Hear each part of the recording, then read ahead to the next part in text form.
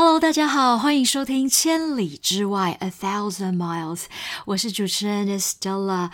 我们今天要教的成语呢，已经来到清末的时期了。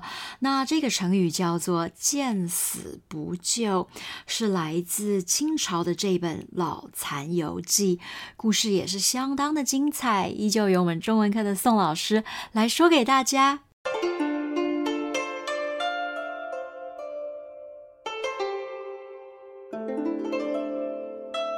今天要介绍的成语是见死不救。见死不救这个成语是从清朝的《老残游记》这本小说来的。游记就是旅游的时候把看到的、听到的事情写成一本书，所以《老残游记》这本书就是老残这个人去旅游的时候发生的事情。这个故事是发生在《老残游记》的第15到17回。有一个姓魏的女生，她结婚了之后住在她先生家，她的先生对她不好。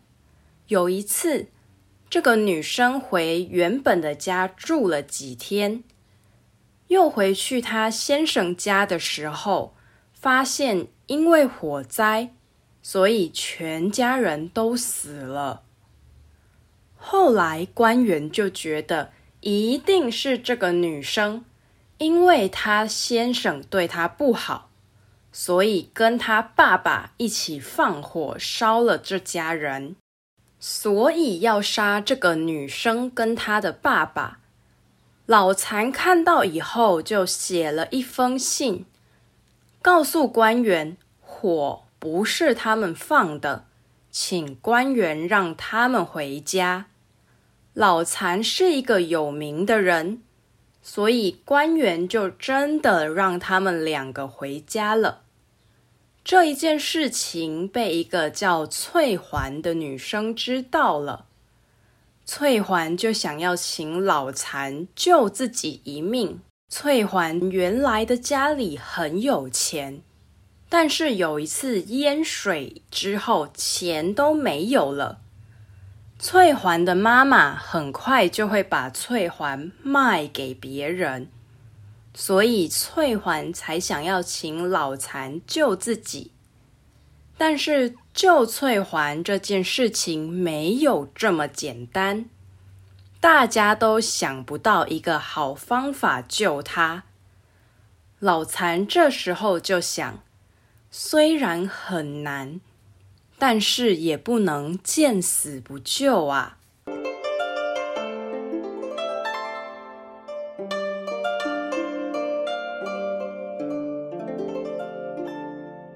见死不救就是看到别人非常需要帮忙，但是不帮他的意思。可以说，他平常很小气，也对大家很不好。这次他需要帮忙的时候，大家才会见死不救。也可以说，你怎么可以对生病的小猫见死不救呢？